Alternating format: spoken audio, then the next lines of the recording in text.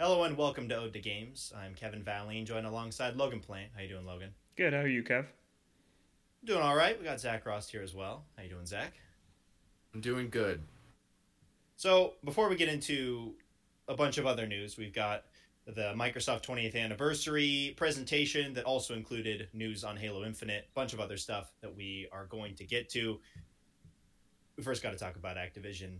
They're back in the news again, and from the Wall Street Journal, a story that broke earlier in the week, we've learned that Bobby Kotick, the CEO of Activision, was aware of a lot of these allegations and was either complicit or defended the people that were perpetrating a lot of the harassment that was going on in the company for years. And from the news where it's at now, as we're recording this, it doesn't seem like anything's going to happen at this point. There's been a walkout, but the company seems to stand by Bobby Kotick, and it is incredibly frustrating and enraging, honestly, that this keeps happening, that more of these stories break, and nothing seems to happen. We had Ubisoft, we had the whole thing with Ubisoft earlier. We had Activision back several months ago, and now they're back in the news again. And it's like every time one of these stories comes out, nothing seems to change. The company will come out and be like, yes, we want to be an inclusive company and we're trying all of these things, but it's not backed up by anything. No, there's no accountability. And I think that was put on full display here when you see the CEO having knowledge of all of this stuff and doesn't seem to need to face any consequences. It's really gross, and he needs to be held accountable. Many more people need to be held accountable beyond him.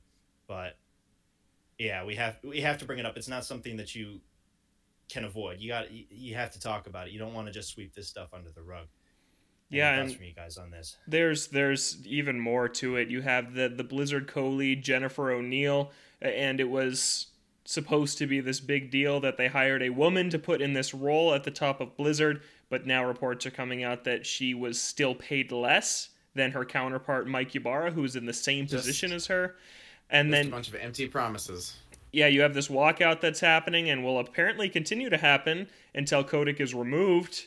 And then I think another interesting part from this that maybe is what could end up leading to change is these console and publishers got to stop working with this company until something changes. You have PlayStation CEO Jim Ryan coming out and saying that he was disheartened and frankly stunned to read that Activision has not done enough to address a deep-seated culture of discrimination and harassment. So now that PlayStation, the big boys are starting to speak out on this, maybe more will. Maybe Xbox is next. I don't know. I think we need to see more companies just publicly shame what is happening in Activision right now because everyone's got to talk about it. Because, yeah, it's been all year that places have been reporting on this. Shout out to the Wall Street Journal for that bombshell report that got everything started back up again this week. Some really good reporting there. But, yeah, it's awful to see. There's not much more you can say than that, and that something's got to change eventually, I hope. Yeah, you would hope that something leads to change, whether it's all these walkouts, whether it's other companies who try to distance themselves from Activision. Got to keep the pressure up. Is basically it. You know, if you don't, then they can just try and move on like nothing happened. Say you're going to change and nothing actually does. I think the pressure needs to stay on, both from within the company and from other companies outside, for anything to happen. It's frustrating that it has to be that way.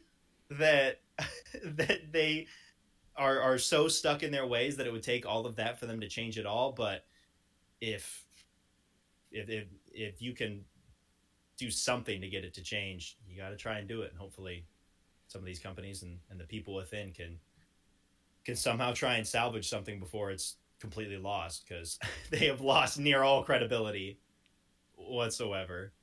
So, Yeah. And I think that we should make an effort to only talk about Activision on this show in the context of what's happening here, not about their games or their products that they're trying to make money off of, because I feel like we rarely ever talk about their yeah, we don't games care at all. about we don't care Yeah, about if we them ever anyways. do, yeah. But yeah, or at least you can't talk about Activision without mentioning it. I can say on the IGN side of things, whenever we write an article about one of Activision or Blizzard's games, we put this thing at the top of the article that basically sets context saying this stuff's going on at Activision, and click here to read more about all of the allegations and everything happening before we actually get into talking about it. So just so it's on everyone's frame of mind before you get into the news about the products that they're trying to make money off of. Yeah, we'll have to definitely do that in the future. Yeah, try and keep on bringing awareness to it whenever we can. All right, do we want to get into some of the other stuff going on? Mainly Halo. Absolutely. Right? Yeah. So we had Microsoft's 20th anniversary presentation earlier, and wasn't a whole lot in the new games front. We were kind of expecting that, but before we get into Halo, they also announced a bunch more backwards compatible titles from the original Xbox and Xbox 360. Also, as part of that, they mentioned that this is the last batch of games that are going to be coming to backwards compatibility for Xbox Series and Xbox One consoles. But nice to see some more games get added on there. Over 70 FPS boost as well. Not just like, oh yeah, you can play these, but you can play these in higher FPS mode. And the best way to play these games, apparently, you can play Sonic Unleashed now, and it works, and it doesn't lag and freak out, which is great. You still have to do the night levels though, which is the downside. That is the problem. They didn't just remove those for a version of the game, but yeah, it's great to see more games come over, and that it's not just a simple port or anything. For a lot of these games, they are putting in some work to make them run best on the Xbox Series and Xbox One. I bought Sonic Generations because of the frame rate boost, and that game still looks so good. Like, you could tell me it came out this year, and I'd believe you. With that frame rate boost, it looks and runs amazing, and I'm probably just going to play through it again. It's only like a 3 or 4 hour game, but yeah, I might do Unleashed also and play the day levels that I can before you run into the night. Yeah. But yeah, super awesome. Sonic Generations, recommend it. It's only, I think, $15, and it looks amazing. Yeah, so that was the other big piece of news, besides the fact that Halo Infinite multiplayer, the beta, is out now, and people are playing it. Logan's been playing it. What are your thoughts so far on Halo Infinite's multiplayer after a few days? Well, first of all, this is something I've been wanting to bring up that I have seen no one talking about anywhere that's just really bizarre to me, and it just comes down to how important messaging is with games. It's like Halo Infinite's coming out December 8th, but we're releasing the multiplayer 3 weeks early. Can you imagine how enraged people would have been if they said the multiplayer comes out on November 17th, but we're launching the campaign 3 weeks later?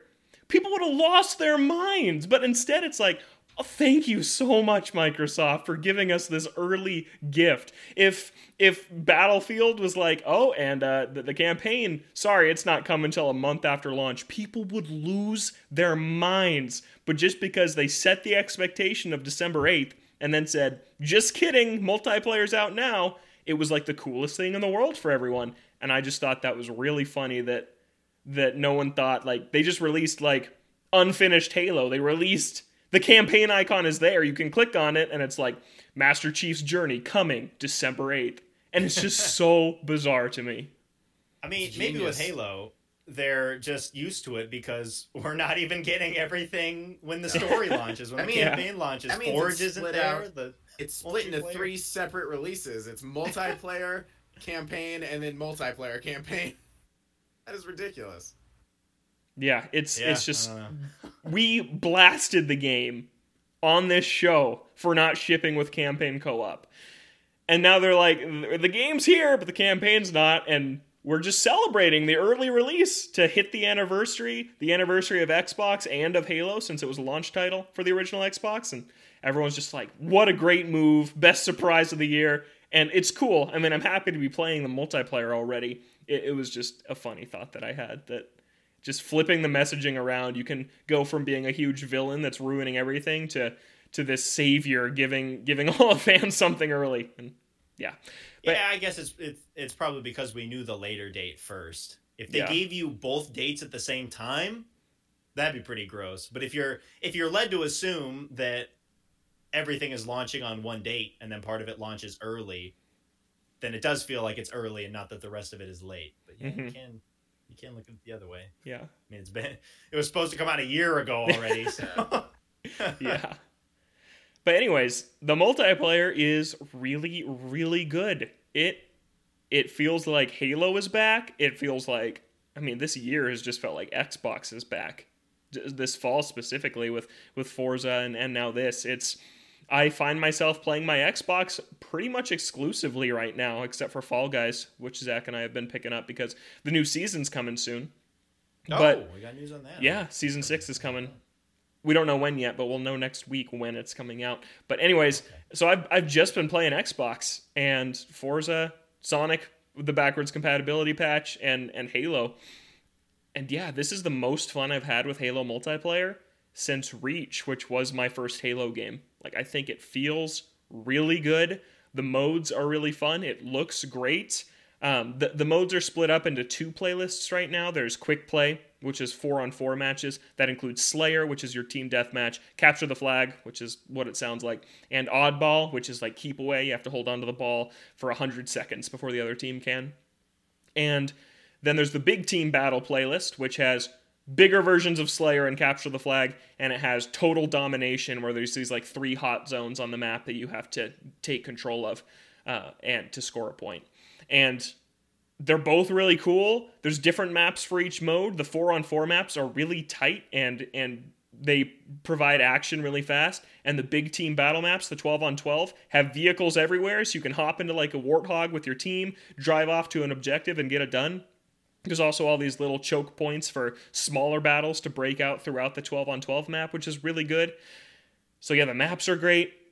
The guns feel amazing. Time to kill is really good. It's really long, which is cool for Halo because you feel like you're in these battles with the people you're fighting. It's not like Call of Duty where you're just down instantly, which is always how it felt whenever I played those games.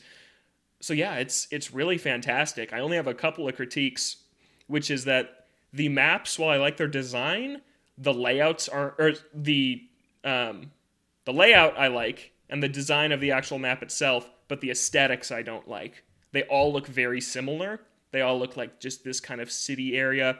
There's a few things that differentiate them, but it's hard for me to kind of remember the maps in my head when they all look visually very similar. So I would hope for future maps that they add some more like biomes. Like there's not like a snowy map or like a really summery map or anything like that yet. They all look kind of the same. A lot of them are at night, so it's hard to differentiate the maps. And then my only other main critique is that they need to split up the playlist right now because I've just been wanting to play like Slayer, which is team deathmatch, and you can't do that. You have to pick quick play, and you'll just get Slayer like once every like 4 times. Then you'll do like Capture the Flag or Oddball, which I don't like as much as just the straight up team deathmatch. So I know it just launched. It's technically, they're still calling it a beta, but those are my main critiques of it so far. Okay. Zach, you're not playing it? No, I'm not particularly interested in playing the multiplayer. I'm only in it for the co-op campaigns. I've never played Halo multiplayer, especially since I just recently decided to go through the series for the first time. So the only thing that draws me in is the videos I see on Twitter of people going crazy with the gravity hammer, which was my favorite weapon in Halo. I didn't know it would be in multiplayer. But yeah, some pretty crazy kill combos I've seen with that thing are pretty cool. And that's the thing I love about Halo multiplayer compared to other like arena shooters is that anyone can get a gravity hammer because there's just a spawn point where it shows up and it shows up there every time. And no matter if you put 100 hours into the game or 1 hour into the game, everybody starts every match with 2 grenades, the assault rifle, and the pistol. It's not like these other shooters where you play forever and you get the super good loadout and you just wreck house right away. Everyone's on an even playing field right away, which is as someone who is not going to spend a ton of time in this multiplayer, it's really enticing to come back when I know, okay, there's going to be people who know these maps better than me and are just better at the game than me, but at least I have a fighting chance. Unlike these other games where if you step away and come back, it's over. You have no chance at competing. So that's something I really like is I've gotten a gravity hammer and just gone to town with it, and it's super fun to just find these weapons around the map and use them to your advantage. Yeah, how does it feel to play after? I mean, it is a little bit different multiplayer to campaign, but just the basics of how it feels to play after playing through a lot of the Halo games pretty recently. And some of the newer ones as well. I think it's 343's best feeling Halo. I think it feels the most like classic Halo. They're still introducing a couple of their own things. Like the grappling hook is here, but you have to find it, so you don't automatically start with it. There's not scoping, but you can zoom in with every weapon and fire when you're zoomed in, which is a little different than classic Halo. But for the most part, it feels really, really good. Melee feels as good as ever. It feels great. It feels like Halo, so I'm pretty impressed with it. And how much fun the multiplayer is has me more excited for the campaign next month. Yeah, I've always thought that the 343 games have always felt really good. Whether the story has always been the weak spot in my mind, but they've always felt and played really good. So that's not something I was worried about for Halo Infinite. It's good to see that I was right. Yeah, the biggest critique right now. To be seen. Yeah. The biggest critique we should talk about is the Battle Pass. So this Halo's like Fortnite now, in that it's totally free to play, and its unlockables are only cosmetics. So, and if you want all of the cosmetics for the season, you have to pay $10 for the premium Battle Pass. You can level up when you don't pay for it, but you just get like half the rewards. If you pay for it, you get all the exclusive stuff. And Season 1 is called Heroes of Reach, so it's all the costumes for all of Team Noble from Halo Reach that you can, like Emil and whatever the rest of their names are. You can dress up as them. And then there's a bunch of other cosmetics too. But what people don't like is that leveling up is so ridiculously slow. I checked, and on the Battle Pass, you can go up to like level 90 for Season 1.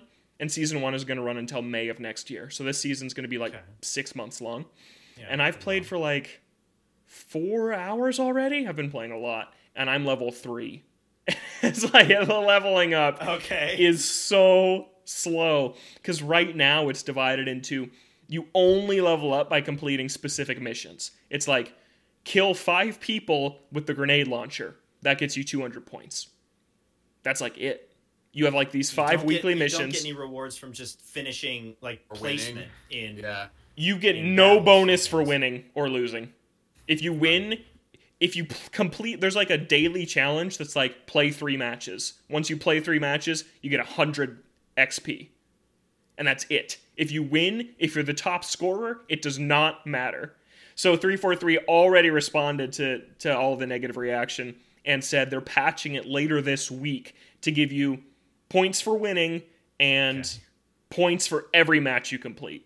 So they're already tweaking it, which is good. This is a beta. Yeah. It's Season 1. So it's not a big issue for me. It's also a first-person game, so who really cares what you look like? Like, it really doesn't matter that much. I know some people care, but personally I don't. So it's not a big knock against the game, especially since it is a beta. It's Halo's first time under this kind of ecosystem. And they're already fixing it. So, yeah, I'm really excited about the future of this. I think the more modes they add, the more maps they add, and the tweaks they make, I think this is going to be really strong. Yeah, it's weird to think Halo multiplayer free to play now, but it is. Yeah. And then for a lot of people, Halo campaign is going to be nearly free to play. Yeah, with Game Pass. On Game Pass. Yeah. It's just completely different than the ecosystem that the last Halo released in. And good time to have an Xbox. And I've kind of gone under a reversal. I remember we felt weird that this was going to be the Halo game for the next 10 years. But now seeing how they've set it up, seen if it's going to be 10 years. We'll see. A season, 6 months. Yeah, that's. Yeah, but now I'm like, I wish other games would do this. Like, I wish that Mario Kart just gave me new tracks every 4 months. I wish that there were my other favorite multiplayer series that I like to play did this. I think it's a really smart move for Halo. It already had like over 220,000 people playing only on Steam, not even counting Xbox. Like, it had a huge launch. I had no disconnects ever. It was really smooth, which is surprising for like a day one launch. So yeah, I'm super impressed with it so far. Yeah, and still technically in beta, so yeah, we'll have to see where it is when the game launches officially with the campaign in a couple of weeks. Yeah, I hope the campaign's good. I'm sure it won't be. I wonder. You say I'm sure it won't be? 1 is 343, and 2 they've moved to open world, which is like, all right. Yeah, like Sonic Frontiers. We'll see. Did you guys watch the Xbox presentation at all, or No, I did not. I didn't have time. The Rock was in it? Oh, nice. He's in everywhere. It was everything. interesting. Yeah. He wants Since he to was be there the next 20 years James ago. Bond. Wait, he was where 20 years ago? He was showcasing the original Xbox. I didn't know that. Yeah. So, Oh. It's this whole thing with Bill Gates, and it looks really weird because he's just like on stage next to Bill Gates, and he's got these really weird sunglasses on. Yeah, it's a whole joke. That's, Yeah, the rest that of the sounds show like was- 2001. the Attitude It Era for was. WWF. It was. Yeah, show was all right, but it was nice to see a couple of things get announced with the backwards compatibility and Halo stuff. Halo leaked like 5 days before. It could have been such a cool moment, but everyone knew going in. Man, I am so good at avoiding these leaks. I didn't see anything on that. Logan leaked it to me the day of. Oh, I was like, it's probably coming out today. Oh, you Yeah. gotta stop. You can't spoil the rest of us if we haven't been spoiled already. Oh well. Yep, it's out, and it's good. All right. You want to get into some of the other news we got this week? Yeah, Saints Row delayed from February 25th to August 23rd. February 25th, if man. that sounds familiar, it's because that's the day that Elden Ring got pushed to from January. So whatever they say about wanting more time to polish, yeah, whatever. COVID impacting, it's probably true, but it's also probably not a bad decision to get out of that stacked January, February, and March, Kev. Yeah. I mean, with how long the delay is, if they were just trying to avoid these big releases and be like, oh, we just got to polish a couple things, they probably would have delayed it like a month. But the fact that this is a half-year delay all the way to August makes it seem like there is a lot more stuff that they need to polish and work on before the game comes out. And it's been so long since the last Saints Row, and the fact that the last game that Volition did, Agents of Mayhem, when that game came out was a broken mess from what I heard. The game did not run well, alongside of a litany of other issues with the game itself, but performance-wise on launch, it was not good. Hopefully they've learned from that mistake and realized here that the game's just not ready. And we were getting close to launch, and there was, still a lot to see besides the Game Informer pieces that were coming out. That was basically it on the game front. The game was going to come out in a couple of months, so it makes sense that they delay it. Sucks to see. I wanted to play it, but I can wait a little bit longer if that means that the game's more polished and hopefully runs a lot better when it does come out in August. Yeah, I felt like we didn't know quite enough about it yet for a game that was supposedly like 3 months away. We hadn't seen it that much. Yeah, there was. Yeah, really was just the Game Informer pieces that they were doing, and even that was kind of just a couple of gameplay clips here and there, and just a couple of things on some of the mini games that were in there, and showcasing the gangs. But yeah, we didn't get a super in depth look at it, and I guess now we know why. Yeah, but hopefully it'll be good in August. Zach, any thoughts on this? Never played a Saints Row. Wasn't planning on playing this one. All right. Well, we'll move And on. now that the delay is here, Zach is picking it up. Yep, in August, It's a slow month, so I might as well get it. which is one of the latest release dates we know. I think the latest For the release moment, date we yeah. know right now is Starfield, which is coming out on 11/11/22. Oh God. Yeah. And Bethesda, we know they don't care if the game comes out buggy, so it's gonna hit that release date. Absolutely Don't you coming out. worry. Yep. Yeah, for sure. Yeah, well, speaking of Bethesda, Phil Spencer basically confirming that Elder Scrolls 6 will be an Xbox and PC exclusive. He said a lot on this, and he's been doing a lot of interviews this week because it was a huge week for Xbox. But yeah, saying that it's not about punishing any platform like PlayStation. He says, I fundamentally believe all platforms can continue to grow, but in order to be on Xbox, I want us to be able to bring the full complete package of what we have, and that would be true when I think about Elder Scrolls 6. That would be true when I think about any of our franchises. So yeah, not an outright confirmation, but with Starfield being exclusive, I think we all thought it was only a matter of time. It really seems like Deathloop is the last we'll see of Bethesda on PlayStation for a while. Oh, and that, gosh, what's the other game called? Ghostwire? Ghostwire Is Tokyo. that under That's there? Bethesda, That's under yeah. the banner, right? That's Yeah. Bethesda? Yeah, it's published by them. Oh, yeah. Yeah. Yeah, they have a hand in it somehow. An in-house studio. I mean, I guess this shows how far they're willing to go. That was always going to be the question. Like, with Starfield, it was, oh, it's a new IP, so it makes sense that it be Xbox exclusive. But yeah, we're always wondering with Elder Scrolls, since it has a history, somewhat of a history at least, with Skyrim on PlayStation, if that would factor into the decision to bring it over to other platforms. I guess it doesn't. I guess I think if this is if that's what he means, that any game could be Xbox exclusive, and probably most of them will be, if Elder Scrolls would be. Yeah, Xbox is gearing up, man. It's going to be a big gen for them. This week is just like, with their celebration, with Forza being like the most successful Xbox game studio launch ever, and with Halo just shattering online play numbers, like, man, I feel like this week was kind of the birth of the new Xbox, the new era for Xbox. Like, we just dunked on them throughout the entire Xbox One generation. Non-stop. Deservedly. Yeah. Oh, yeah, absolutely. But it's like, now I look at it and I'm like, man, it's kind of turning into the place to be. Like, we'll see how many of these exclusive games we end up caring about, but just generally, like, they have so much coming down the pipe. Like, Outer Worlds 2, isn't that also going to be Xbox exclusive, which did really well. Yeah, there's just so many games. And as for Elder Scrolls, yeah, you don't spend $4.5 billion to not make the biggest game you get from that deal exclusive. Like, you gotta. I don't think they really had a choice. Did you see the news that the sales split between Series X and S was near 50%? Really? Yeah. So it was PlayStation 5 digital and physical and disc version. Disc is 80 to digital's 20. That's not but surprising. Xbox is near 50-50. Interesting. That's crazy.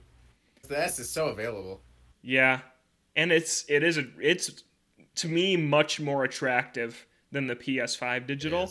Because it's like, if you're looking at a difference of $100 and you got a stack of PS4 games and maybe DVDs, it's like, why wouldn't you just shell out the extra 100? But 200 is a big difference, especially when Series S's are really easy to find. But yeah, that's... And with Game Pass on it as well. Yep. Which means that the digital thing isn't as big of a deal if you've got all of these games on a digital library anyways.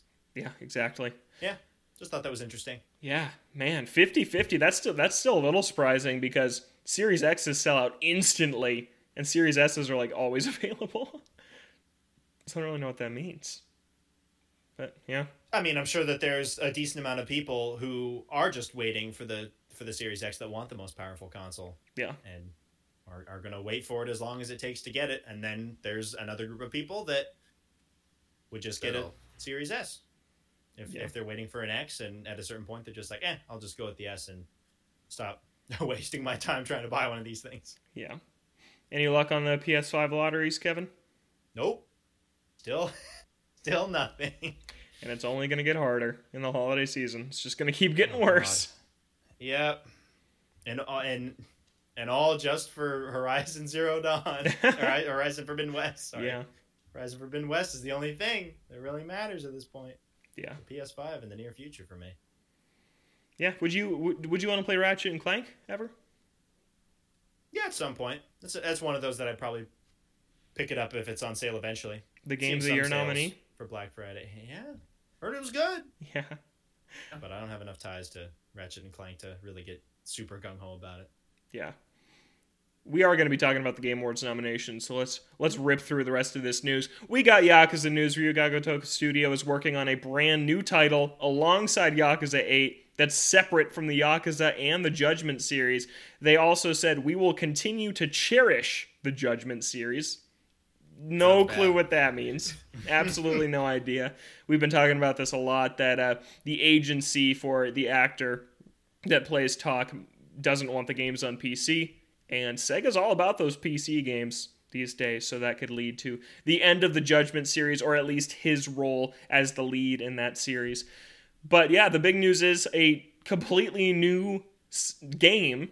They did work on Fist of the North Star, so it could be another one-off like that, or maybe the start of a new series. Kev, what do you think? I feel like with the state that Judgment's in, that it would be leaning more towards a new series. It would make sense that if they feel like there's no future where they could get these games on PC, and that seems to be the way they want to go, is they want to get all of these games on PC along with all the other platforms, then it would make sense where they're like, all right, we got Lost Judgment out, we've got this DLC coming, but why don't we just move on to another series that doesn't have that weight on it and just start fresh and be able to bring it to all the platforms that we want to bring the games to. Yeah. But it could be a one-off. That is entirely possible. I hope it's a collaboration with Nintendo, and it is an F-Zero cross Yakuza game where Captain Falcon gets out of the car, takes to the streets, and Falcon punches some thugs.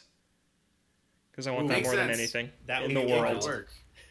Yeah. That's just Japanese GTA, man. It's a shame, though, because what's his name? Nagoshi? Was that the... Nagoshi, yeah. Yeah, he left, and he directed F-Zero GX, and he's gone. And it's devastating, because now that dream seems a lot less feasible, and it was already a moonshot. So, yeah. Disappointing. It was never going to happen. But still exciting that they're working on something new, because the last time they worked on something new, it was one of their best games. Yeah. In Judgment. So I'm excited to see what they can do, especially with a game that's not tied to anything else, with Yakuza games or with Judgment. Obviously, they have to go off of what they made previously to an extent, but it's always exciting when they have a blank slate and want to come up with something new. Yeah. Yeah, it'll be fun to see this studio's output the next few years with a total change in leadership, because sometimes that can lead to some really fresh things. So, yeah, I'm excited to see what they do. Yeah. It's the GTA, but set in Japan. Yeah. Isn't that right? Yep. That's how it sells every time. Speaking of GTA, it's a mess right now. The Grand Theft Auto, the trilogy, the definitive edition, looks like a disaster. People hate these remasters. It has one of the lowest user scores ever on Metacritic. It's like 0.5, like 0.5 on Metacritic. Oh my God. And yeah, which, I mean, people just go and give a 0 to anything they hate. But it's reviewing extremely poorly critically as well. And that's the worst part on all this, is that they removed the original versions. So these are the versions of these games now, and people do not like them. And they're going after mods, too. I mean, for like those older games and taking that down, it sounds like they're going after all these mods that could possibly help this game out. And then after the game came out, it's only available on PC through the Rockstar launcher, which was down for like over a day after the games came out. For a while. So it's just been terrible. And just don't pre-order games, man, because they didn't show any gameplay for this thing. Absolutely nothing. And then it came out. There was a reason why. Now we know. Yeah, $60. And they're terrible. Apparently, they're just terrible. It's quite frankly baffling that they have bungled so many of the ports for these games. Like, the mobile ports were garbage, and then they've been basing a lot of the re-releases off the mobile ports. It sounds like that's kind of the case here for a company that has made buckets of money by just releasing a new car skin and some new maps on GTA Online. Yeah. That they couldn't put in the effort to not only do a better job of just bringing keeping the original design intact, but bringing it up to modern consoles. They had the ability to completely remake these games and actually give people the definitive version of these games to make them feel like they're playing a modern game that was originally out 20 years ago. Yeah. But it's just crazy that they went with the cheapest possible option from a company that has been rolling in money for the last decade from a single game. And then they had to delay the GTA 5 next-gen port. Like, they couldn't even do that right. That's been a mess, too. Yeah, it's nasty. And beyond, like, we look at... Cyberpunk was kind of in a similar boat, but you look beyond the bugs and the glitches, and it's just not well put together. Beyond that, like, even if the game ran perfectly smoothly and didn't have a lot of these, like, bugs and glitches, it's just not good. Like... It looks bad. The rain effect is terrible. Like, certain features are in newer, like San Andreas, but not in the first two. Like, some of the design choices are absolutely bizarre, and it's so hard to wrap my head around it from such a big company that has so many assets at hand to be able to make the best version of these games that they just can't. I've been saying that these games are so ugly when they first came out that an upres just wasn't gonna do it. I hate the way it looks, and yeah, it is a buggy piece of crap. So I think it deserves a lot of the hate that it's getting because it was so obviously so low effort that was put into it. Yeah. And it is disappointing to know that no matter how many bug fixes that they do for this, the fact of the matter is the game itself just isn't good. So even if they make it run super well and remove a lot of these glitches, the game will still be meh at best, really. Yeah. GTA. Oh, and also the trilogy. The Switch version, I've heard it's the worst. Atrocious. Yeah, unplayable. Yeah, it's the definitive edition of the GTA trilogy. Yeah. Yikes. Very definitive. That's why you removed the other ones. Then I mentioned it earlier in the show, Game Awards 2021 nominations are out. Voting is open now. Remember, the nominees come from a group of websites and outlets. It's like 90 different outlets that all submit their picks to the Game Awards, and that's what decides these nominees. Then the final winners are also decided by these outlets with a small influence that comes from the fan voting. So, Kevin, we've made some predictions. That we have, the O2 this week. Going through our predictions, our list of what we think is going to win each of the main categories besides esports, because we are so out of touch. None of us have any ties or understanding of any of that. But to be perfectly honest, I don't know about you guys, but for me, I was going through the list and the predictions, and I'm like, man, I didn't play any of these games. So like some of the categories, just having some issues trying to come up with what game I was going to pick because I didn't play any of them. And certain things like sound direction, I'm just like, I don't know. I don't know. That's a best guess situation right there. Do we want to go down this list but save our prediction of Game of the Year for last? Sure. Yeah. We'll start at the second top, which would be Best Game Direction. Our nominees are Deathloop, It Takes Two, Returnal, Psychonauts 2, and Ratchet & Clank Rift Apart. Logan, your prediction for Best Game Direction? I said Deathloop. I think that we're going to smash it a lot on this show, but It Takes Two sucks. We do not like it, and I can't believe how much it's nominated for. And no shade to Hazelight, the studio, because we all love A Way Out. It's like one of my favorite games ever. And to see It Takes Two getting all this recognition while A Way Out like totally flew under the radar and got no recognition, it's a little disheartening to me. Because we abandoned It Takes Two. We didn't even finish it. So no, yeah. Could not. Yeah, but I went with Deathloop. You got Ratchet and Clank and Psychonauts, two platformers kind of. And then you got the two time loop games, Deathloop Returnal. And Deathloop seemed to stick in critics' minds more. So that was my pick. Zach? I said Deathloop. It's got a great... I don't really know game direction very well. I'm not entirely sure what it stands out. And I think a lot of people are in a similar boat with that. I know there's a lot of buzzwords here like art direction, game direction, sound design. I don't make games.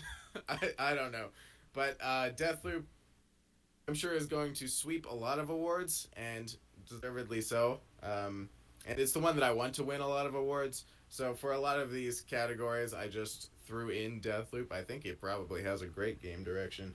If I was hard pressed to choose a second place, I'd probably give it to Ratchet and Clank with the Rift aspect. I thought that was a pretty cool game direction gimmick. I don't know. Yeah, but time loops I love, so maybe Returnal 2. But yeah, I'm gonna go with Deathloop. Yeah, I went with Deathloop as well. I think Ratchet and Clank would also be my second pick for that. Next up, Best Narrative. Let's go. We've got Deathloop, Life is Strange True Colors, Marvel's Guardians of the Galaxy, Psychonauts 2, and It Takes Two. Oh, Of all the categories that it's up for, which some of them we'll get to later, Best Multiplayer, it fits. Like, I get it. How is there not another game that had a better narrative than It Takes Two? Which is arguably the worst part about that game. Yeah, I couldn't stand it. They just say each other's names all the time and you fight about everything. And it turned me off. I didn't even see it through. Yeah. Also, mentally scarring moment in the story later on. Yes. Very Warning for The anyone who part where plays we it. all dropped off. Yep. Yeah. That was Which the will last which time will we come up played. later in another category as to why is this in here. We'll get to that in a little bit. Yeah. Anyways, Zach, your pick for best narrative. Best narrative, I went with Life is Strange: True Colors for the main reason that it's the only one I've completed to the end. It Takes Two and Deathloop I've played a little bit of, but fully I've played Life is Strange, and I really enjoy the narrative. Those games are based around narrative. They're choice-based games. I thought this one had a very strong narrative for the series. I enjoyed it a lot. It was simplistic, but still heart-wrenching. I love the characters, and I want to see it win something. So I think I'll give it to Life is Strange. Logan? I think that Marvel's Guardians of the Galaxy is going to win. That game seemed to have surprised a lot of people. It's extremely recent, so it's top of mind. And people said one of the best things about that game was its story, which I was certainly not expecting when it was announced, and we saw 4 hours of it at E3. But people seem to really like the story. People hate Deathloop's story. They say it's like the worst part. I've heard. Yeah. Yeah. It Takes Two. I can't award anything to that. And then I just think more people played Marvel, so I'm going with Guardians of the Galaxy. Yeah, I think I go with Life is Strange: True Colors because it is. I mean, the game is entirely its story. It sounds like it was pretty good, but yeah, I've heard that Marvel Guardians of the Galaxy, it's pretty solid. People like it a lot. I'm interested in playing that. Like, it's a lot better than I think that we thought it was going to be. I think it's got good sales for Black Friday if you're interested in picking it up. It was like $30 or something. Oh my gosh, Which is already fast. Came out last month. Month. Yikes. All right, moving on from that, we've got best performance. I hope I can pronounce all of these names right. We've got Erica Mori as Alex Chen, Life is Strange: True Colors. We've got Giancarlo Esposito as Anton Castillo in Far Cry 6. Jason Kelly as Colt Vaughn in Deathloop. We've got Maggie Robertson as, the tall lady. Lady Dimitrescu. Dimitrescu, thank you, from Resident Evil Village. And we've got Ozioma Akaga as Juliana Blake from Deathloop. I apologize if any of those names got That sounded almost entirely right to me. Anyways, Logan, your pick for best performance? I gave it to the tall lady from Resident Evil. She just dominated the internet for like 5 months, it felt like. And I think that popularity will carry through to the win. Zach. Or Colt. That was my other pick, was Colt. We'll see, though. This was probably the hardest category for me because I think they all did an incredible job. Definitely. He didn't play two of the games. They all did great. Assuming. Some of these. I've seen plenty of clips of Giancarlo Esposito as Anton. Trust me, I've seen like 1,000 Far Cry trailers. That's fair. And he is apparently he's only in the trailers. He's not in the game very often, so we saw pretty much most of his performance. Then Lady Dimitrescu, like you said, was all over Twitter, so I've also seen plenty of her voice acting. But I think I'm going to give it to Jason Kelly. I think he did a great job as Colt. Based on what I've played and what I've seen, he really sells the character because there's a lot of dialogue in those games, a surprising amount of dialogue. He never stops talking to himself, and I think he really portrays the character in a really cool way. I think we need to set some context real quick. Zach was over at my apartment, and he played like 2 hours of Deathloop. So Zach has played Deathloop. I feel like I played like 3 or 4 hours of Deathloop at your apartment. He also accidentally logged onto my save and beat a Visionary on my file. Oh my! Yeah, I accidentally beat a Visionary that Logan hadn't beaten, and I didn't even realize because I had gotten to the same point. All right. As for me, this one's kind of tough. Again, I'm playing any of these games, but I think I'd have to go with either Giancarlo Esposito or Maggie Robertson, just because I think they're either Giancarlo is probably the most high profile of these people, and Maggie Robertson, her character, was the most high profile as the character itself. So I feel like that's carried on far enough where they have a good chance. But this one was hard because I just didn't play any of these games, so I don't know. Far Cry's story just got so slammed that I don't know if I can see one of that main actors winning it. But he is the biggest name by far on this list. I could see him winning on notoriety alone easily. Yeah. But we'll have to see. Moving on, best multiplayer. We got Back 4 Blood, Knockout City, It Takes Two's back. Monster Hunter Rise, New World, and Valheim are all in there. Of all of the categories to put it in, best multiplayer, it makes sense. That is its calling card. That's what everyone knows it for. But Zach, your pick for best multiplayer. Gotta be Monster Hunter Rise. The game by far I've put the most time into out of all of these nominations. A little bit of Back 4 Blood, which was fine. Pretty standard multiplayer that, nothing special. It Takes Two did have a lot of multiplayer mini games and co-op stuff that really set it apart, but it was dry. It was the best part of the game, but it was still kind of dry after a while. Monster Hunter Rise is a game I played entirely multiplayer for the most part with Logan. I think it's a great Monster Hunter's multiplayer series. That's what it's based around. I think it's a lot more accessible than it was in World, especially with the story quests, seeing cutscenes at the same time, as opposed to having to watch cutscenes and then hop in. But remember, we had to do the entire single-player campaign separately. We did have to do the single-player campaign separately, but that was a pittance compared to all the multiplayer stuff that we did. Yeah. So give it to Monster Hunter Rise because I want to see it win something. Logan? I want Rise to win, but It Takes Two will win. That was my exact same prediction. Yeah, I'd like Monster Hunter Rise to win, but everyone loves It Takes Two, and if it's gonna win any award, it's gonna win this one. If it wins Game of the Year, I will lose it. If it wins Game of the Year, I will not know what to do with myself. Just be thinking like, what in the world did I miss? Yeah. How is this Game of the Year? I think Zach and I need to finish it before the actual Game Awards. We got to plow through. Were we close? No. I don't think we were. I think I stopped around a similar We're at a time. very similar point. Yeah. Absolutely. There's a moment that really hard to doesn't really make you want to keep going. Anyways, next that category. Best ongoing game: Apex Legends, Call of Duty Warzone, Final Fantasy 14, Genshin Impact, and Fortnite.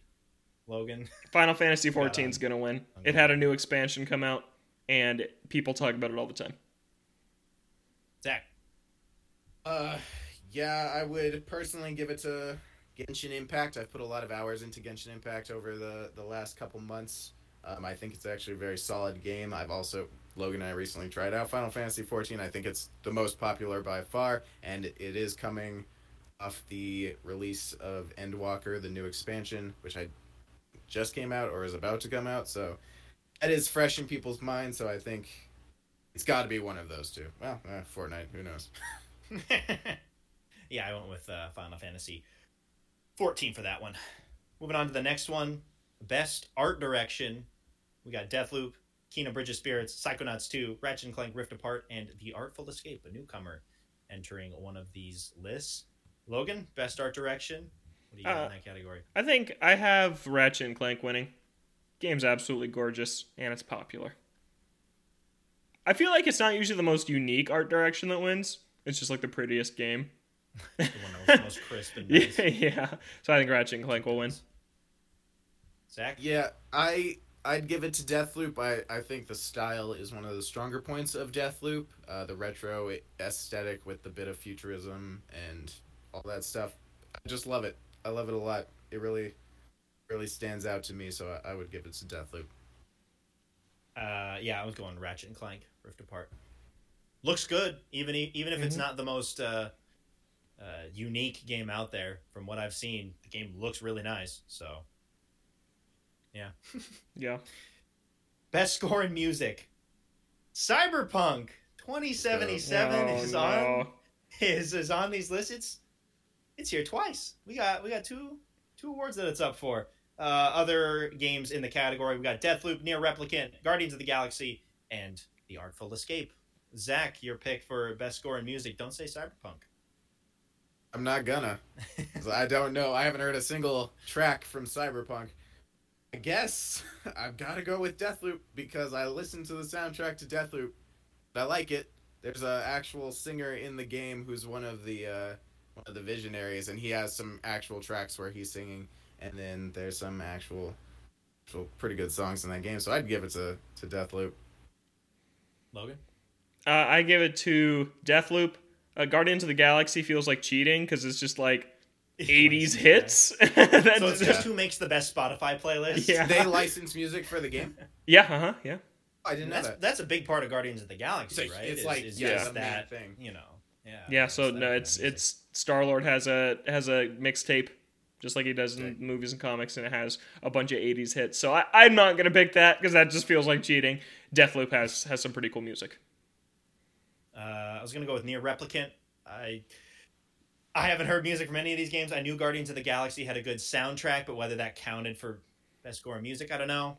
But Near Automata had a lot of good tracks, and people really liked the soundtrack for that game. So I assumed that Near Replicant is also in that ilk as well. So I could see Near Replicant. Nier winning Automata that had category. a fantastic soundtrack. So Had a very good if soundtrack. Replicant is anything similar.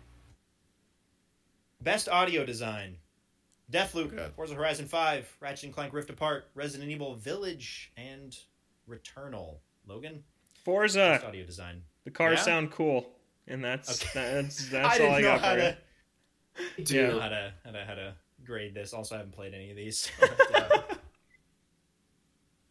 Zach, I'll go with Forza as well since we haven't seen it yet. The cars do sound very realistic with the revving, the drifting, the jumps. I don't really know. Sound design is another category where I'm like, all right, this isn't really something I pay crazy close attention to, but I can appreciate from a distance, and I think Forza did a very good job. Actually, that being said, sorry, was Deathloop in this? Yes. of course it is. It's in everything.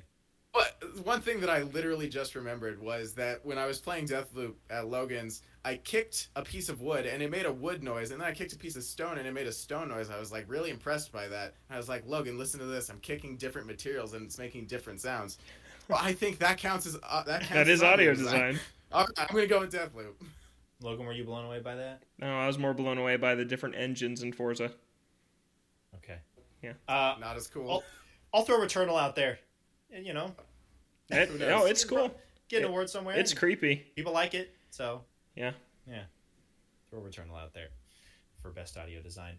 Innovation and accessibility. This one is especially hard if you haven't played any of them and you don't see any of the accessibility options. But we got Far Cry 6, Forza Horizon 5, Guardians of the Galaxy, Ratchet and Clank Rift Apart, and The Veil: Shadow of the Crown. I don't know what that is. Zach, you have a pick for innovation and accessibility.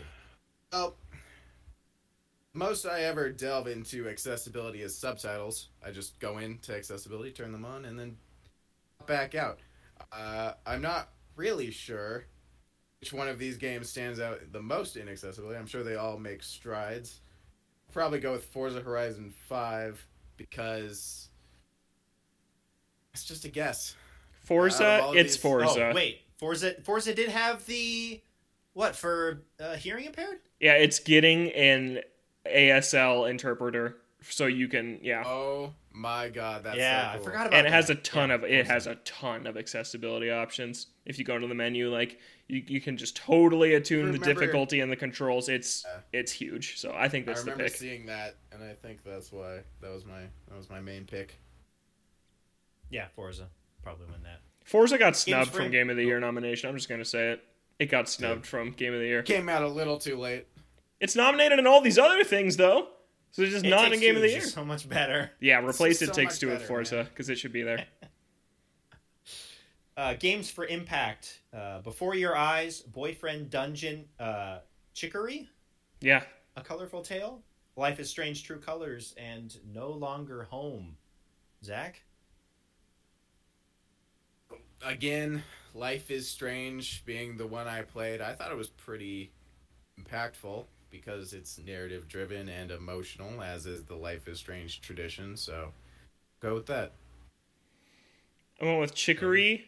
I see people lose their minds for that game on Twitter. I have not played it, but people get really attached to that game and really like it. I'm surprised Boyfriend Dungeon's here because I heard that game was actually really problematic in a lot of ways and people didn't really like it. So I was surprised to see that here. I went with Life is Strange True Colors just for Nice. the notoriety, but I've heard it's also good. You guys seem to like it a decent amount, so. Oh, yeah. Yeah. Best independent game, Death's Door, Kena Bridge of Spirits. Weird to think that Kena is a independent game, but I guess it technically is. Yeah. Inscription, Loop Hero, and 12 Minutes. Logan?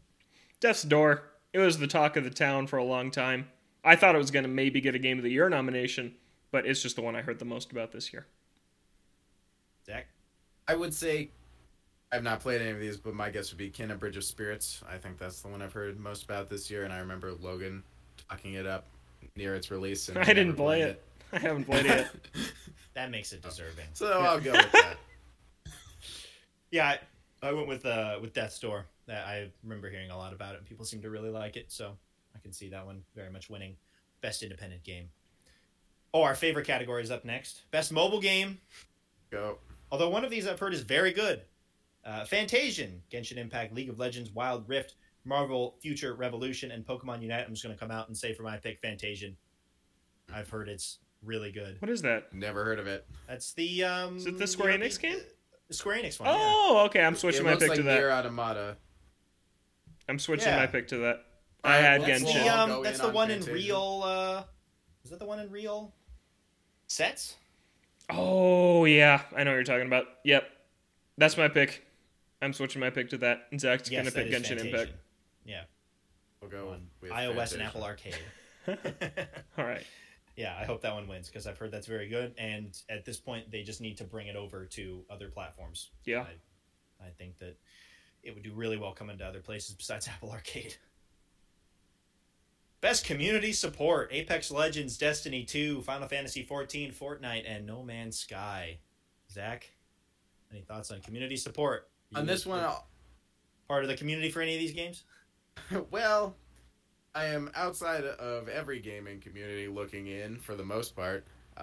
Although I have seen a lot of dedicated fans in the Final Fantasy XIV side of the internet, and I know that they take great care and great love in the creation of the game, that the creator cried when he had to delay the expansion for a week on a live stream, so that seems pretty supportive for the community, so I'll go with Final Fantasy XIV. Yeah, that's what I picked too. I picked it as well. Nice. People seem to really get behind that and really take to their characters, and it just seems like the community is really all about it as well, which is good. Logan did not. No. Neither did Everybody, you. but I think a lot of I did, I love it. You Play it don't. forever. Best debut indie game: Kena Bridge of Spirits, Sable, The Artful Escape, The Forgotten City, and Valheim. Logan? I went with The Forgotten City, which is that Skyrim mod turned into its own game. People love that story. It's on Game Pass, and yeah, I feel like it's just stuck around, where I feel like Kena came and went. Zach? I remember being interested in Sable when I first saw it get announced. I forgot about it until just now, so I'll go with Sable. Nice. All right. And I went with Kena. Out of all these, I think it was the highest profile, even if it didn't make a ton of impact. I think people Games for Impact? probably the most notable one that people would see on there, at least for a lot of people. Best AR or VR game: Hitman 3, I Expect You to Die 2, The Spy and the Liar, that's a long name, Long Echo 2, RE4 VR, and Sniper Elite VR. Logan, you been cracking out your VR at all? No, I didn't get the adapter. It never showed up. Oh my god, I never got forgot! I forgot you were waiting for that. It You never, still didn't... it never came. So it's not ever showing up. No. Yeah, I just want to say shout out to Hitman 3 for this being the only place it got nominated. Wow. Yeah. I gave it to... I didn't know what to give it to. I just said Resident Evil for no reason. I said Hitman 3 for no reason. Zach, what'd you say for no reason? We'll say Sniper Elite VR for no reason. All right. Okay. Nice. Are we almost to the big categories? I think we are. I think we're getting Yeah, we're going to skip content creative of the year because I don't know any of these people. there. Yep. I'll go They're with, not any of the content creators I watch. Go with Ebuy. Never heard of him. I'll go with the Grefg. Oh, yeah, Grefka. I love that Man. guy. Anyways, best action game. Now we're getting into some of the bigger categories. You got Back for Blood, Chivalry 2, Deathloop, Far Cry 6, and Returnal. Zach, will throw it to you. Best action game. What is your pick? My pick for this has got to be Deathloop. It's pretty action oriented. It's go through this time loop, killing as many people as possible. So that's pretty action heavy, and It's not most action game. Best action game. Far Cry 6. Best one. Best one. Logan? Deathloop. It's gonna win. Yeah, I went with Deathloop as well. Out of all of these games, Deathloop would probably easily win that one. Yeah. Best action adventure game: Marvel's Guardians of the Galaxy, Metroid Dread, Finally. Ratchet and Clank Rift Apart, Resident Evil Village, and Psychonauts 2. Logan, you gonna go with Metroid Dread? Metroid Dread. I actually think it's gonna win it, and I want it to. Zach? I'm gonna go with Psychonauts 2 because I haven't said it for anything, and I think people really liked it. I heard it was good. It was very good. I went with Metroid Dread as well. It's reviewing really well. People like it a lot. And it's recent. And it's not up for too much else, so Yeah. I think it's deserving for best action/adventure game. Role-playing game, Cyberpunk is back. Best role-playing game of the year. Could be Cyberpunk 2077. We got Monster Hunter Rise, Scarlet Nexus, Shin Megami Tensei 5, and Tales of Arise. Zach, best role-playing game of the year. I've wanted to play pretty much the majority of these at some point in my life.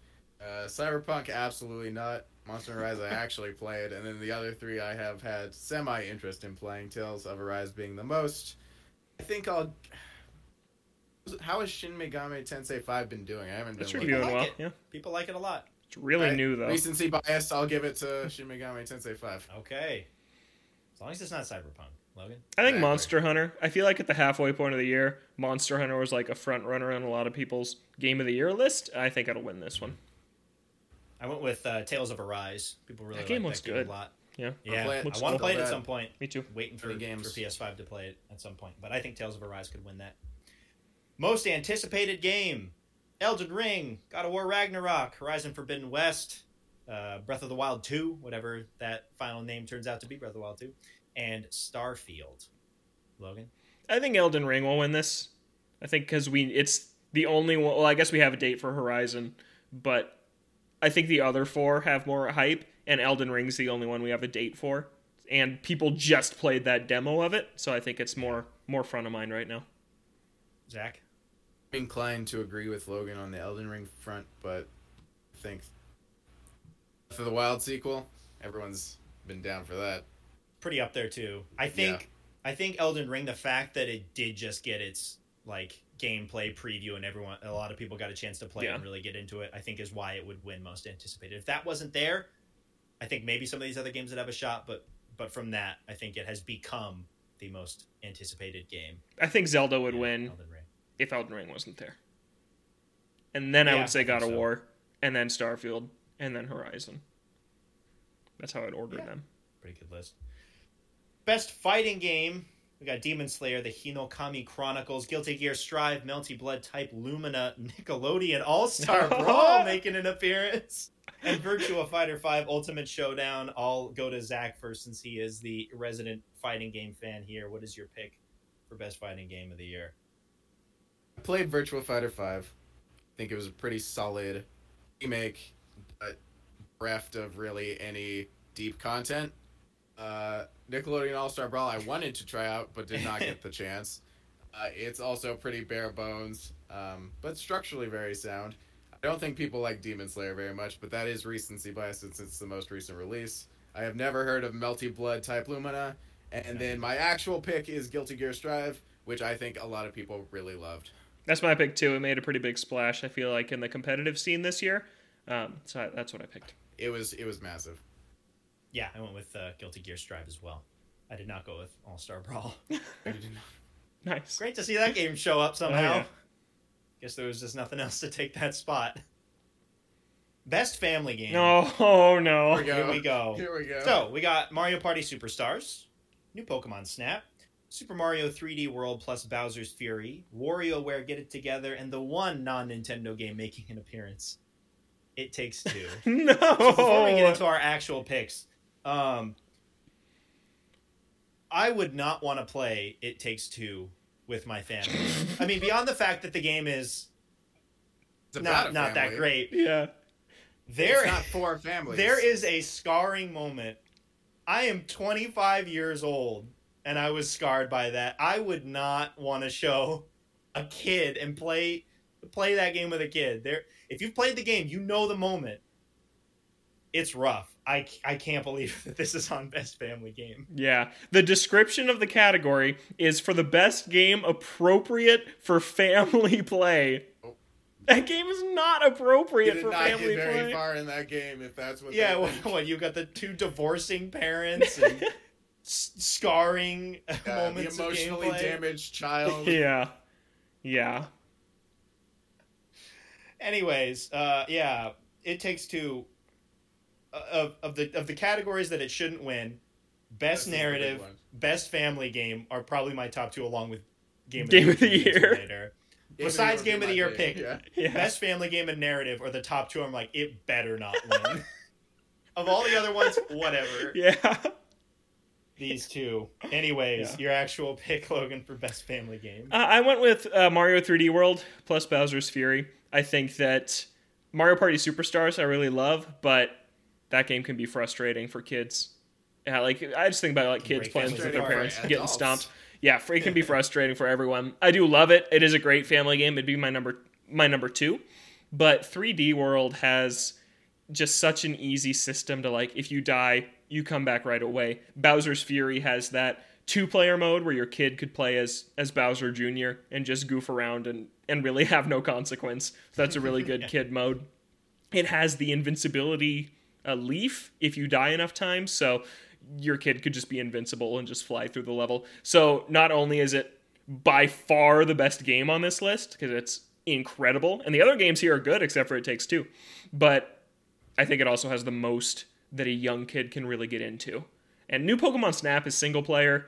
WarioWare is only 2 players, except for the really limited 4-player stuff. So I think Mario 3D World's the pick.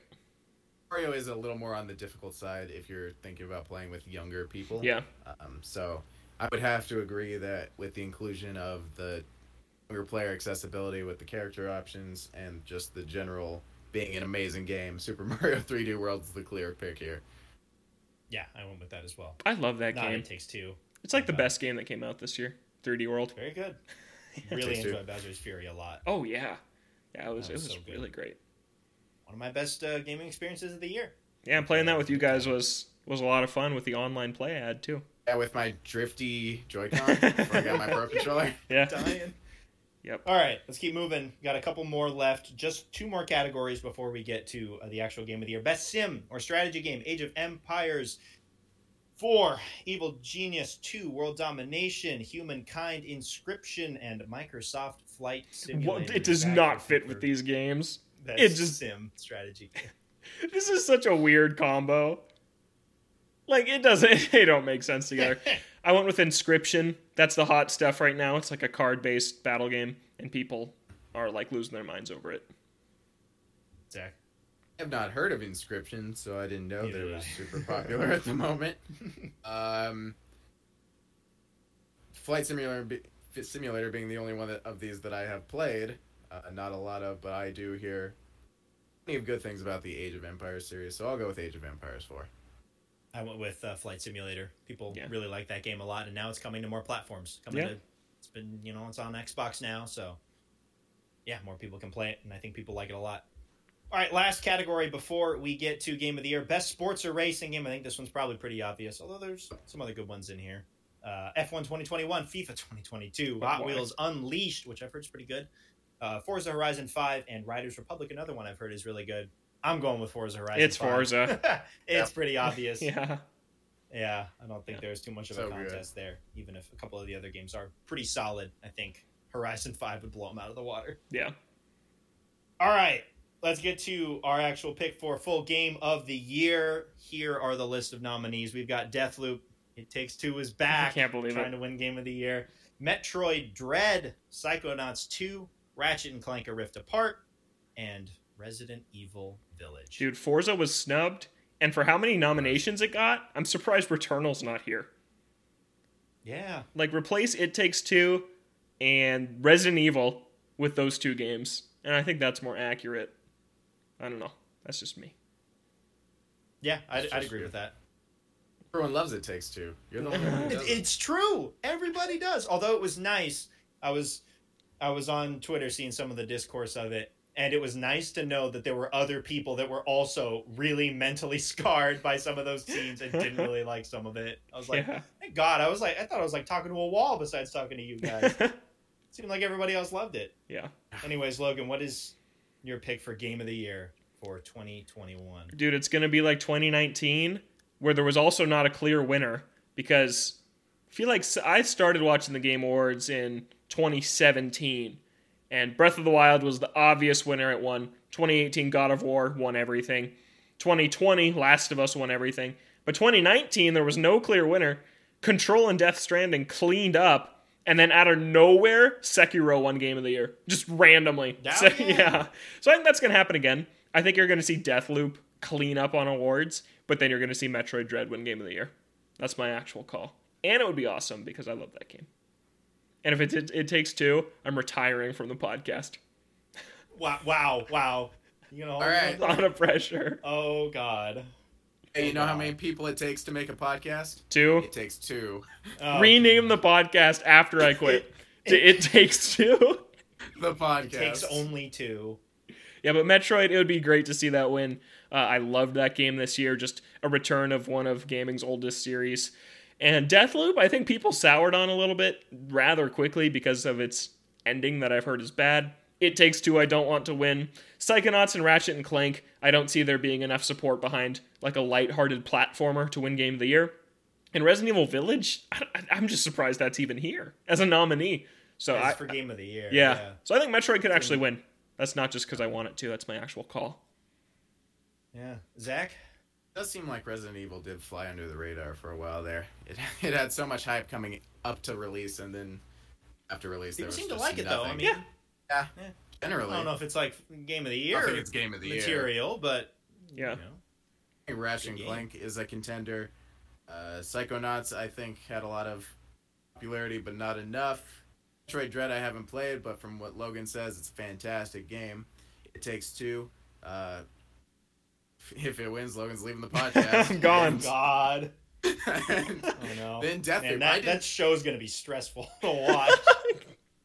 I know. There's a lot right. He just raised the stakes. Yep. Which is his life's motto recently. But I didn't know Deathloop had some discourse about the ending. I've been avoiding spoilers like the plague, so I don't really know anything about the story other than the 4 hours that I've played. So if people have been souring on it, then that definitely does knock it down a peg for this Game of the Year. So I'll go with Ratchet and Clank. I think Ratchet and Clank will be the surprise pick. I think everyone really enjoyed that game. It's the first big PlayStation 5 exclusive. Returnal doesn't count, apparently. Or Demon's Souls. Sorry. I think I'll go with Deathloop. On I this think list. Deathloop, I think, is the easiest pick for that. So I think there's a good chance that it could win, but I would like to see Metroid Dread win. I think that'd be that'd be a nice pick. Yeah. And yeah, It Takes Two. Please don't win. I will be happy for several with reasons. 5 of the 6. I will walk away fine if any 5 of these 6 win. But if It Takes Two wins and A Way Out, I don't even know if it got nominated for anything. I'll just be done. I think it got nominated for something, I remember, but I don't think it Yeah, I don't know. actually won anything. I don't remember. I'm just sitting here wondering how in the world it got nominated for Best Narrative and Best Family Game. Like, how is that possible? Really a shallow understanding of what that game entailed. So what's really weird to me is that I follow a lot of people on Twitter that have direct influence over these nominees, writers and editors at these websites, and so many people were like, Forza better be there as a Game of the Year nominee, and these are the people making the decision. So I don't get how it's not here, because like it was overwhelmingly like, the people who helped contribute to these nominees were like, Forza was snubbed. Like, then shouldn't it be there if everyone who had a say feels like Forza should be there? I'd like to have an inside look at the actual selection process. Yeah. Anyways, we'll have to wait and see a couple more weeks to find out if this is just going to be a 2-man show. That's all it takes. Forward into the new year. Anyways, we've been going on long. Zach, I'll throw it to you for a quick what we've been playing. Probably don't want to be on that for too long, but it seems like you guys have been playing some distracted. stuff. I have been playing a lot, actually, so we'll move right into what we've been playing this week. I will go first since I have been playing a lot. I don't have it up, but I'll just remember what I played. Or Horizon 5, Halo 2, Apollo Justice, Deathloop. Spoilers. You gotta go slower than that. Yes, I did. I'll start with Deathloop. I'll start with Deathloop since we did talk about it a bit. I was over at Logan's over the holidays. He was working, I was not, so I was like, this is a perfect opportunity to try some Deathloop. I loved every second of it as much as I thought I would. I think it's a great game so far. I killed a handful of visionaries. It really got into the flow of the game out of all the tutorial stuff and into the decision-making aspects of it. And then I got distracted and then hopped into Logan's save file for a little bit and then killed one of his visionaries without ever realizing. And I was like, I unlocked this power, but it's gone. Where is this power? And then Logan was like, hey, can you check whose profile you're on real quick? Yeah, it was rough. I was like, that attests that we were around the same place, but I had gotten a power that he hadn't gotten yet. But he was further down the visionaries than I was, so I don't even know how that happened because I felt like I was following story exactly how it was laid out for me. So I have no idea at what point we diverged. Oh, apparently there's some intricate decisions that need to be made in that game, which I think is pretty cool. And then yesterday, I sat down and I finished the final case in Ace Attorney Apollo Justice, which I loved. I think that the cast of characters in that game was very solid. I like Apollo a lot as a defense attorney, and the detective, prosecutor, assistant, all great characters. Those games are very story heavy. Even though it's like a 14-year-old game, I won't spoil anything. But I'm excited to move forward in the series. Beat Halo 2 Legendary with my friend. Nice. It was a challenge. The final level was by far the hardest. We considered just giving up. We did not give up. We made it. The final boss sucked. The Brute Chieftain. That fight is difficult normally, but it's just frustrating and unfun. On Legendary, it's not even fun. Like, playing the game was mostly a good time, but there were just moments where it was soul crushing, which is very similar to my experience. You seem to be into with these games. Yeah, exactly. That's what you go in there for. That's like, you gotta feel that piece of your soul die to know that you're truly alive. So that was a lot of fun. Knock that up to another achievement on my list of difficult games beat. Then what was the other thing on my list? Forza Horizon 5. I don't believe I talked about this on the last show. I think I had not installed it yet. I started playing it shortly after with Logan. We've been doing multiplayer much exclusively. I love it. I think it's incredible. I see myself putting a lot more time into 5 than I did into 4. Because 4, I was just getting a feel for the series before 5 came out, since it was right on the horizon. Hey, buddy? Nice. No. Thank you. There's a lot to this game. Our maps are already unbelievably crowded with icons of races and stuff to do. It's extremely overwhelming. I already feel like I have best cars in the game. I don't know how cars could get much better. They just gave us a car for free for the Xbox 20th anniversary that's like amazing. it's incredible. Because a Spider Porsche, it's just unstoppable. But we don't know if you can use it in races. We haven't been able to use it in races. It's very abstract what cars you can use in which races. And that's one of the downsides that we found so far, is that we can't use our favorite cars in a lot of races. And the multiplayer was glitchy at first, but that was right after launch. So yeah, the hotfix is out. It's fixed already. Yeah, so that's good. And multiplayer is awesome. It's super fun. It's we hop into a convoy, we cruise around together. The leader of the convoy picks what race you do. They pick any car they want. So you can pick, one person can pick anything they want, even something that's not suited for the race. But then the second person has to pick a car that matches that exact category. So if you pick like an S-rank sports car, your friend can only pick an S rank sports car. They can't pick like an S rank dirt car. They can only pick from that specific category. But what's nice is that if you don't have anything that fits the category, you can rent the convoy leader's car. So you guys just drive the same car for that race. So that's nice that you can still participate in all the same events, even if you don't have a car that fits the bill. So that's super cool. But yeah, it's just fun to cruise around. We were doing a bunch of like the trick jumps and the like you have to fly like 1,000 meters in the air before you hit the ground. And doing that together is super fun. Just launching off the ramp at the same time. Now, multiplayer is a really good time. And I've been playing a little single player too, just cruising around, earning skill points. Not even doing any races or objectives. Just driving around the world because driving feels super good. And getting rewarded with skill points they're really easy to get. And it's just a great time. I think the pace of leveling up and getting accolade points is a lot more steady so far than it was in 4. Yeah. I feel like 4 was exponential to where it took a little and then it immediately took a lot. I think this one's been a lot more bit by bit. I like the ability to choose like you talked about on the last show. There's more stuff to do than just racing. The main, I don't know how to describe them other than main quests. Are to go to areas and do little challenges and explore all these like ruins and volcanoes and stuff like that. And I think that's super cool that it branches out in that aspect. And it's all multiplayer friendly. We're doing it all together. So yeah, every mission you just pick co-op and jump in. That's nice. Yeah, it's awesome. It's going to be in my top 5 on the Odies this year. I can tell you that. It is super good. Yeah, the only thing that's weird is that there really is no progression because we just have incredible cars already. And there's like I don't feel like I feel like I'm just living in this world, having a great time, just checking off all the things on the map. I'm not like I need to work up to get this car because I already have everything I could ever need, which is good. It's fun that they just give you all that stuff at the start.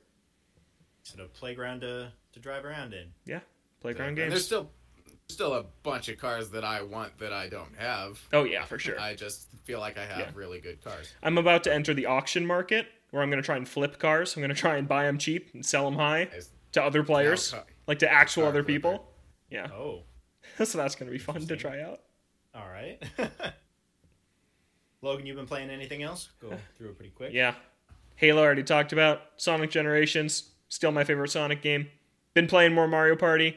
Zach had a devastating loss to the computer when he was here. I have yet to win at Mario Party Superstars, but that was the closest I got.